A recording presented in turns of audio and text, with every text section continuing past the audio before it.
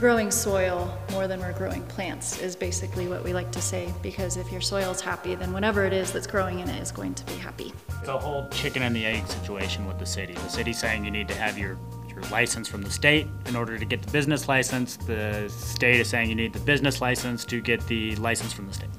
What? It's just growing a weed. Anybody can do it. Yeah.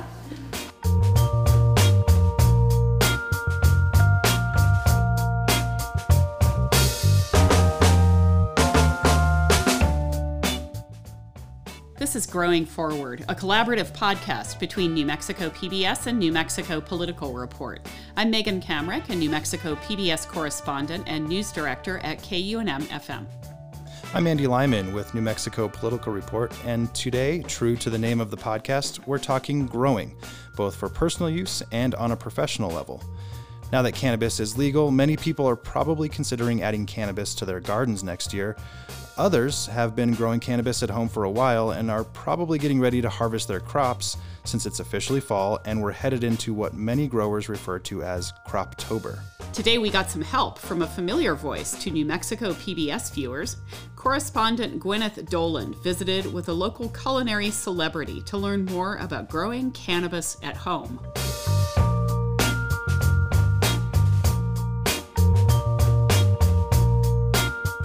A new law in New Mexico that took effect on June 29th allows people 21 and older to possess and grow recreational marijuana. Regulators are working on a system of rules that will allow pot to be sold in small stores, but those stores won't open until next spring. So between now and then, the only way to enjoy it will be to grow it yourself. Well, how does that work? New Mexico has had a medical cannabis program since 2007. People with certain conditions have been able to buy pot at dispensaries and legally grow it at home for 14 years now. Dave DeWitt is one of those patients. He's best known for producing the National Fiery Food and Barbecue Show here in Albuquerque. But DeWitt has published dozens of books on food and gardening, including one on growing medical marijuana. Dave and I are old friends. I used to edit a magazine that he published, and I know that he's an avid gardener and pot smoker. So I called him up and asked him if he could show me how he grows cannabis. All right, Dave, tell me, what are we looking at here? We're looking at my 6 legal marijuana plants, cannabis as the state calls them, which is the genus name. Cannabis indica and cannabis sativa, and then there's hybrids between them. These are a hybrid called Dream Kush. And the male I showed you was Sonic Boom. Oh. And these are what would be called plant varieties, but they call them strains in the marijuana business. Why, I don't know. Actually, he has 7 plants, but it doesn't really matter because the new law upped the limits. So with his wife, Mary Jane, yes, that's really her name, they can legally keep up to 12 plants. So why do you grow it? Oh, I just grow it because it's fun, and I get, I don't have to pay a dispensary for it. But there's no possible way I could smoke everything that I grow. It's, I would be stoned 24 hours a day. Dave covers storing your harvest in Chapter 8 of his book. He keeps his stash in never-been-used paint cans. In the garden, he has half a dozen tomato plants in a raised bed, and the weed plants, you've got them in big, sort of planter tubs out here. Right. I find that if you try to put them in the regular garden, they get so tall and so wide that they shade the other plants.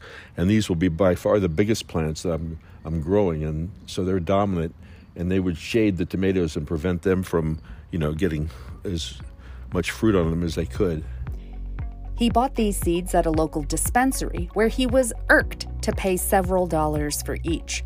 Even though he wrote a 180-page book about it, Dave says growing marijuana isn't hard. It's not a difficult procedure. I mean, put a seed in a pot, It's a domesticated weed, but it's still a weed. For years, he's had a license to grow marijuana as a patient, but mostly Dave just likes to smoke a joint and unwind. Like a lot of people. Growing inside can be much more efficient, but Dave doesn't want to deal with the hassle of all the lights and equipment. He prefers just to keep a few plants next to his tomatoes, and he's low-key about it.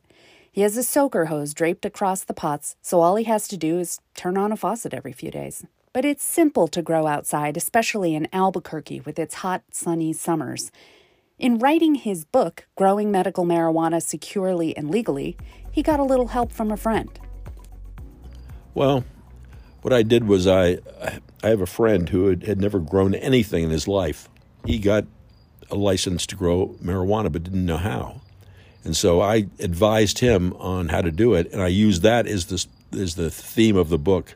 In other words, here's a guy who's never grown anything in his life. He's 50 years old, and he's going to start growing marijuana. How is he going to do it? And I related things like his frantic call to me, there's something infecting my plants. Come down and take a look. And it was spider mites. That's what it was. And you can't do anything with spider mites. I mean, what are you going to do? You're going to spread insecticide all over them and then smoke the dope after that? No, you're not. Aside from the dreaded spider mites, Dave's friend had some of the same questions that many first-time growers might have. He didn't exactly know when to harvest. That's a hard thing to do because you don't want the flowers to get so heavy in clumps that the branches start breaking. And you don't want to harvest too soon. Otherwise, then it might not reach the full amount of THC that they would get. The book includes a checklist explaining when exactly it's okay to harvest. If the pistils begin turning color, the trichomes change from transparent to milky white, the calyxes begin to swell. Don't worry, in simple language, he explains what all those terms mean. And there's pictures. There weren't any 4-color books like this when Dave first started growing his own supply decades ago. He says it's sometimes hard to believe how much has changed in one generation. I've been a fan of legalization since I started using it when I was in my late 20s. But I never thought it would happen. Never say never. Things can change quickly. You can brew your own beer and you can grow your own dope, and it's like a little slice of heaven.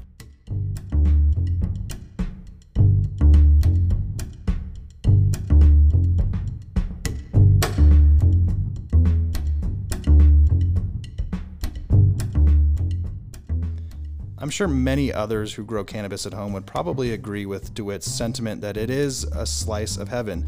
But those trying to break into this new industry are probably also getting a taste of the bureaucracy involved with getting a license to grow, manufacture, and sell cannabis.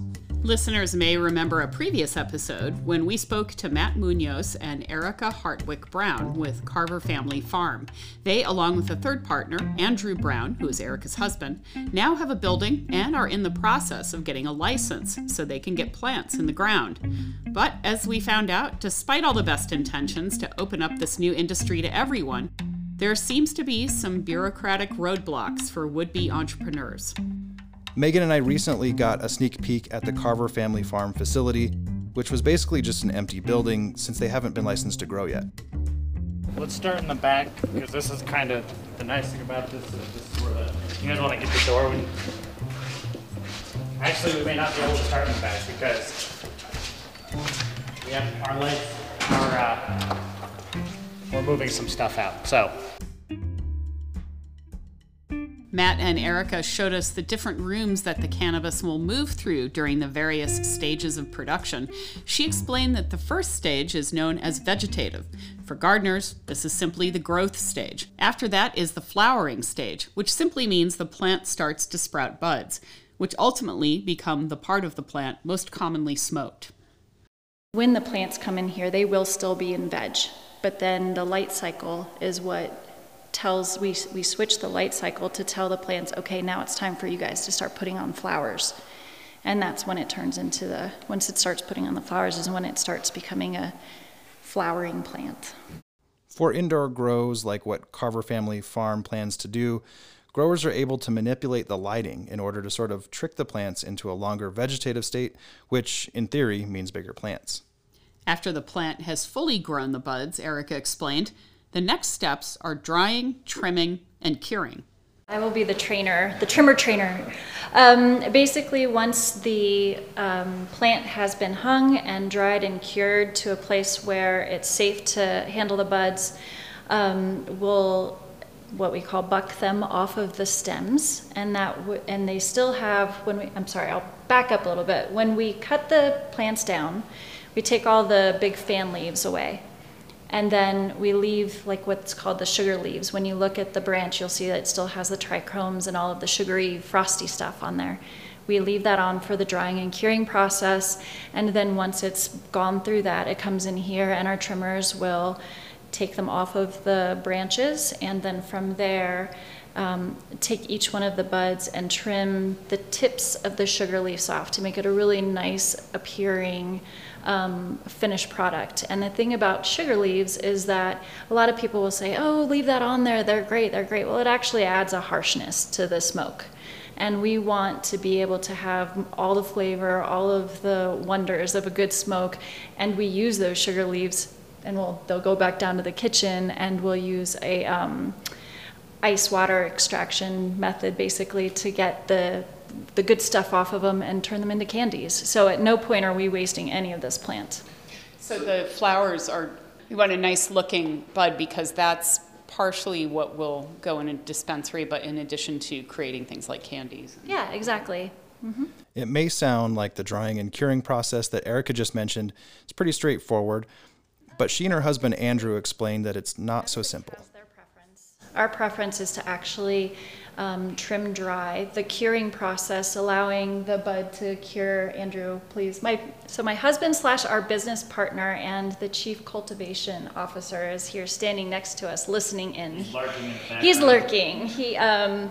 But he also will quickly give me a look if I'm not saying the exact right thing, which is great because my background is doing the dry trim, which as it goes through the curing and it still has the sugar leaves on it, it really allows it to slowly dry and get it holds the moisture just perfectly.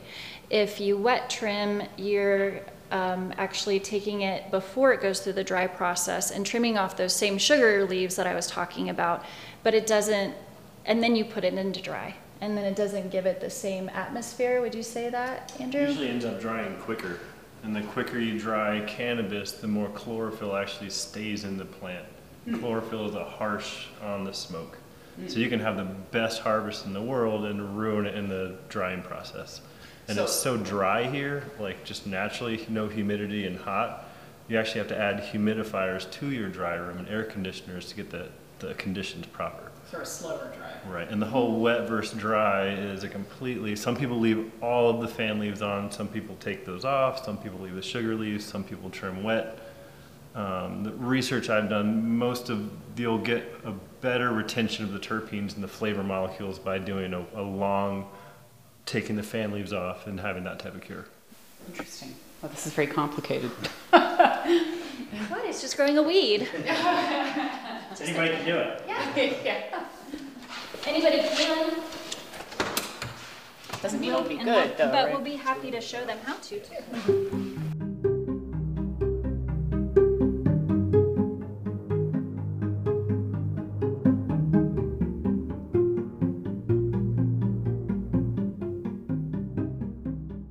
The final step of commercial cannabis sales is, of course, where the final packaged and tested product reaches the customer, or in some cases, the patient. As Matt shows us, their building will also have retail in addition to spaces for production. And then this is going to be the dispensary side of the operation. And so customers will enter in this door, exit out the other exit door on the other side. We'll have the product here, and this is the office employee break room. Can you remind us if micro producers are going to be required to retain that 25% for the first year? So you will have to do that? So everybody is required to retain 25% for medical patients. So what does that look like? We were just talking about this. So let's say you open, you're really popular, you sell out of all your recreational cannabis, but you have to say, I'm sorry, unless you're a medical patient, right this minute. So can't have it. I actually think with how many medical patients we have in the state, that we will easily sell our 25% along with the 75% for recreational sales. And so I don't think that's going to be an issue. Practically, how does it work? Do you have different entrances? Do you have a different counter for patients, or is it just you show your card, you get your tax taken off, basically? Right? Basically, yeah. That's what and some of this is we have to wait for the results of this lawsuit, because if we have to keep track of units, that's a whole other thing. But if medical patients are now allowed to buy 2 ounces of cannabis at a time, there's no tracking of the units anymore. It's basically show your card. The lawsuit Matt is referring to there is a pending case where a medical cannabis patient is challenging purchase limits. The issue goes back to the medical cannabis program, which was previously run by the Department of Health. Pretty much since the start, medical cannabis patients were allowed to purchase what amounts to 8 ounces of cannabis in a rolling 90-day period.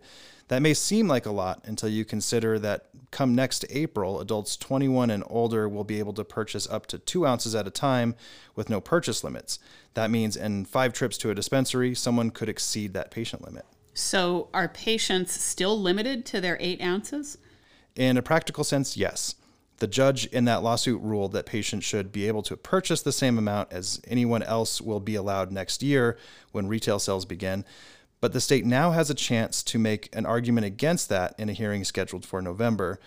But another big issue tied to this is tax.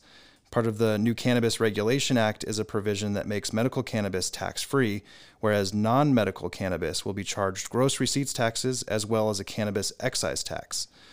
The stance regulators are essentially taking is that if a medical cannabis patient wants to buy more than their limit, once retail sales begin next year, they can buy non-medical cannabis and pay those taxes.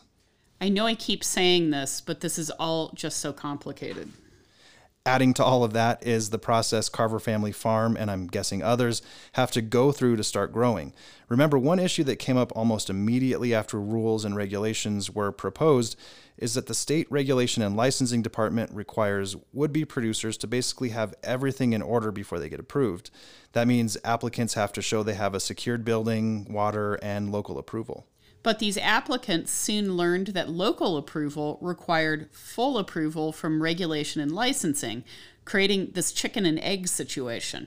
RLD Superintendent Linda Trujillo previously told us that she recognized the problem and that the department would issue a provisional letter for applicants to show local agencies that local approval is the last piece. But from the sounds of things, that letter may not be enough. Okay, so the last time that we talked to you and Erica, Matt, or Erica, last time we talked to both of you too, you were just getting into the process of it, and I know that we've been sort of addressing this through podcasts and my writing that I think when we first talked to you, you were concerned about having to get everything in order to get your license. And Linda Trujillo, Superintendent Linda Trujillo, even called it a merry-go-round of trying to get caught in this loop. Where do you stand now as far as licensing goes? So the only thing we're missing is the information we need from the city of Albuquerque. And so that's our business license and that's our fire inspection. And those are the only 2 pieces that we need to actually send into RLD to have our full license. We requested a provisional because we knew we didn't have those documents. And the background check too. So that's an interesting thing. I don't know if you guys have picked up on that, but you basically have to certify that you'll submit to a background check as opposed to submitting your background check.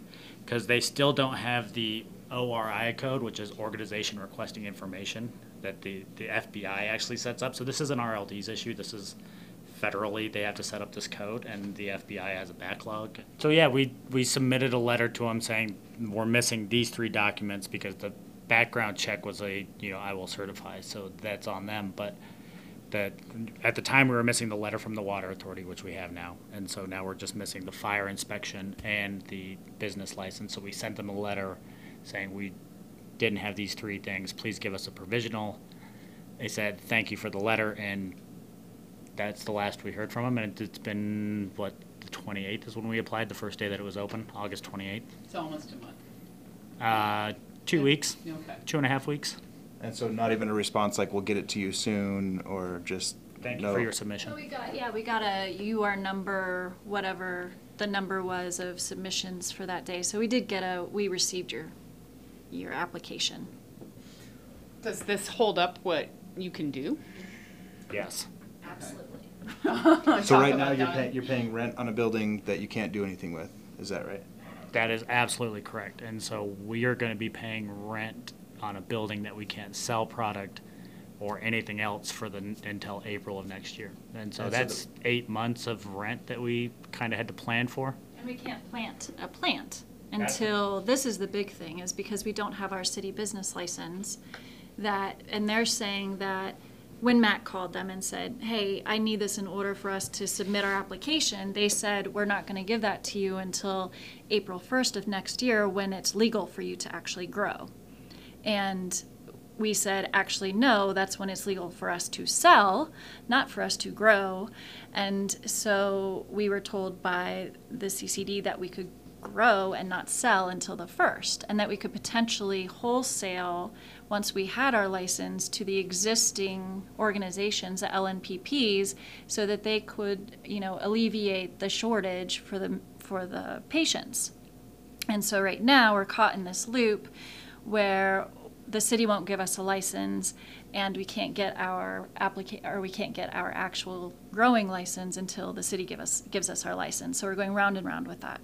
Which is exactly what Superintendent Trujillo sort of mentioned when she was going to give these provisional letters, right? It's a whole chicken and the egg situation with the city. The city saying you need to have your license from the state in order to get the business license. The state is saying you need the business license to get the license from the state. So. Okay. So what resolution do you see coming, maybe? I'm hoping that, through platforms such as this, more of the people that are actually going to be applying and are still pulling all of their information together and possibly don't even know that this is an issue yet, will realize that this is an issue and speak up and say, hey guys, this doesn't make sense for us. How are we going to start paying our bills? I mean, if what we're really trying to do here is alleviate the shortage, get this program running as fast as possible, which is what the governor asked us to do, this stopgap needs to be fixed. Well, plus, if you couldn't grow until April, you open your doors with no product. Correct. Right? Correct. Okay. And we're wondering because our business plan, as we came together, the three of us, and decided, okay, what do we want to do here? Part of Carver Family Farm, part of what Andrew and I have built throughout the years together with Carver B and Andrew Brown Glass, is a decade-long business of we sell glass work with functional glass with pipes and things like that. So could we bring our glass business here to start showing people where our location is and start building our base, basically. And also we can do merchandise. We also have these amazing cactuses that we can't wait to show you guys. And so that would require getting an agricultural license on the side and that sort of thing. And we're really kind of worried about if the city sees us trying to open our doors before they say we're allowed, that we're trying to go around them or something. And that's not what we're trying to do at all. We just want to start bringing in some money so we can pay our rent, And because you had to have a building secured, right? That's let's remind folks, that's part of the provisions in the state law. You had to have a leased or owned building, and the lease had to specify that you had permission to have a cannabis operation in the building. And so the lease had to be very specific, so I hope everybody that signed a lease made sure that that language is in the lease that they sent RLD, because it could cause some issues. The building Matt, Erica, and Andrew secured for operations was previously used for CBD manufacturing. One might think that the previous tenants would have made things easier for Carver Family Farm, but Andrew told us it actually made things more difficult with the landlord. It was a big issue. The people here before left this place trashed. And so it took a lot of convincing to tell him that we are not going to trash it. We respect it. We had to bring up our past business and how respectful we've been in those situations and our professionalism. And it was about a month of negotiations to convince him that cannabis is okay because he had cannabis here. And that was very unfortunate. the people that basically left in the middle of the night and didn't tell him. And so we are actually paying more money to make sure he's as insurance to him. So it actually is costing us more because it's cannabis. One thing I've heard about for years is that many times cannabis companies will get creative with their business descriptions. We have also heard from those in the banking industry that sometimes cannabis businesses will tell their financial institution they are in the flower business or just simply agriculture. Andrew told us that they fully realize how quickly they could get approved on the city level if they too get creative with their description. If we set up a shell company like is the current standard operating procedures, we would have a business license and we would be able to move forward. We're not trying to do that. We're doing everything above board. And so we are a cannabis business. Why would we not check that box? We cannot sell until this date. We can grow there's laws in place. Why would we say we're not something that we are? And so basically what's been happening is people set up shell companies that manage these cannabis companies. So actually that's a shell company, and that's not what we're trying to do. We're trying to do this, we're trying to do this right and legitimize the industry, because I think that's important for New Mexico, is that we get this right, that the people involved do it right, and that people see that this is a legitimate business and it's not some black market issue that's suddenly, a place to make a lot of money, and it's a legitimate business.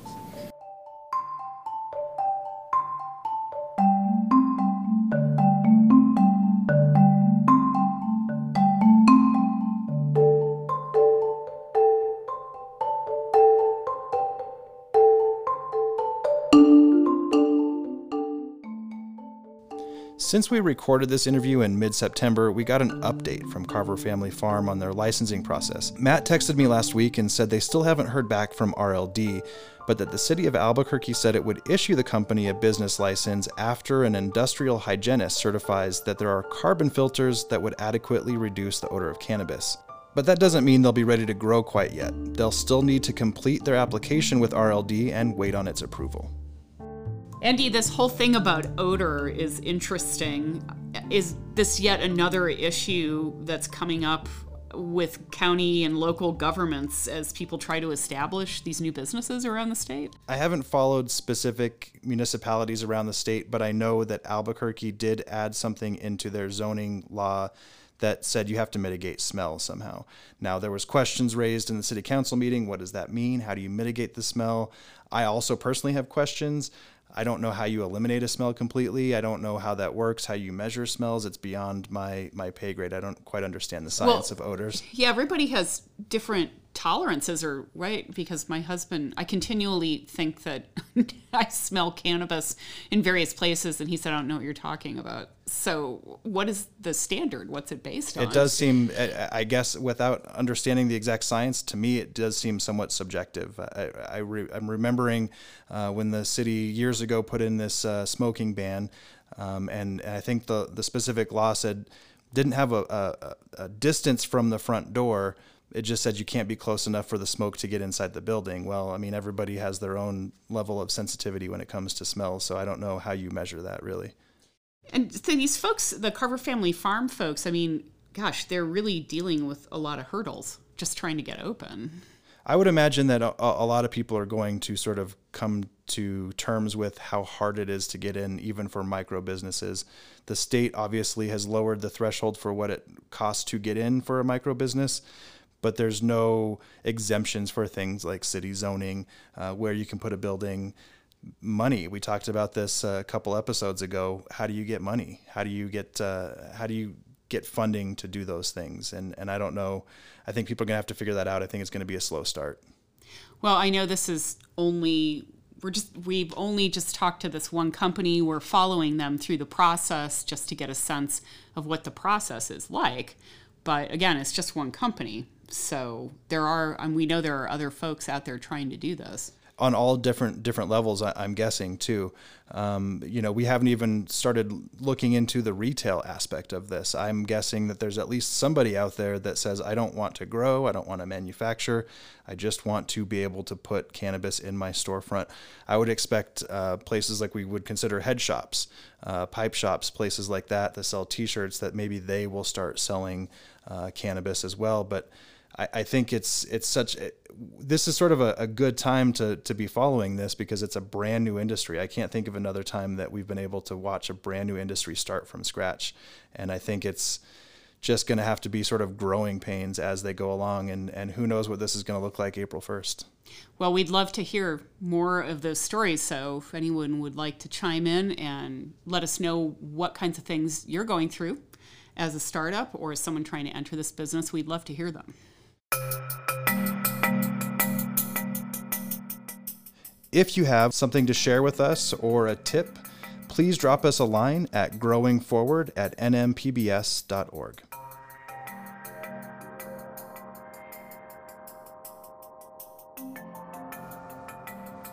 This was another episode of Growing Forward. If you haven't already, you can subscribe and get the latest episodes as soon as they're released by searching Growing Forward wherever you normally listen to podcasts. Don't forget to leave us a review and let us know how we're doing. Our logo was created by Catherine Conley, and our music is by Christian Bjorklund and Poddington Bear. And an extra special thanks to our producer, Kevin McDonald, for all the hard work he does behind the scenes.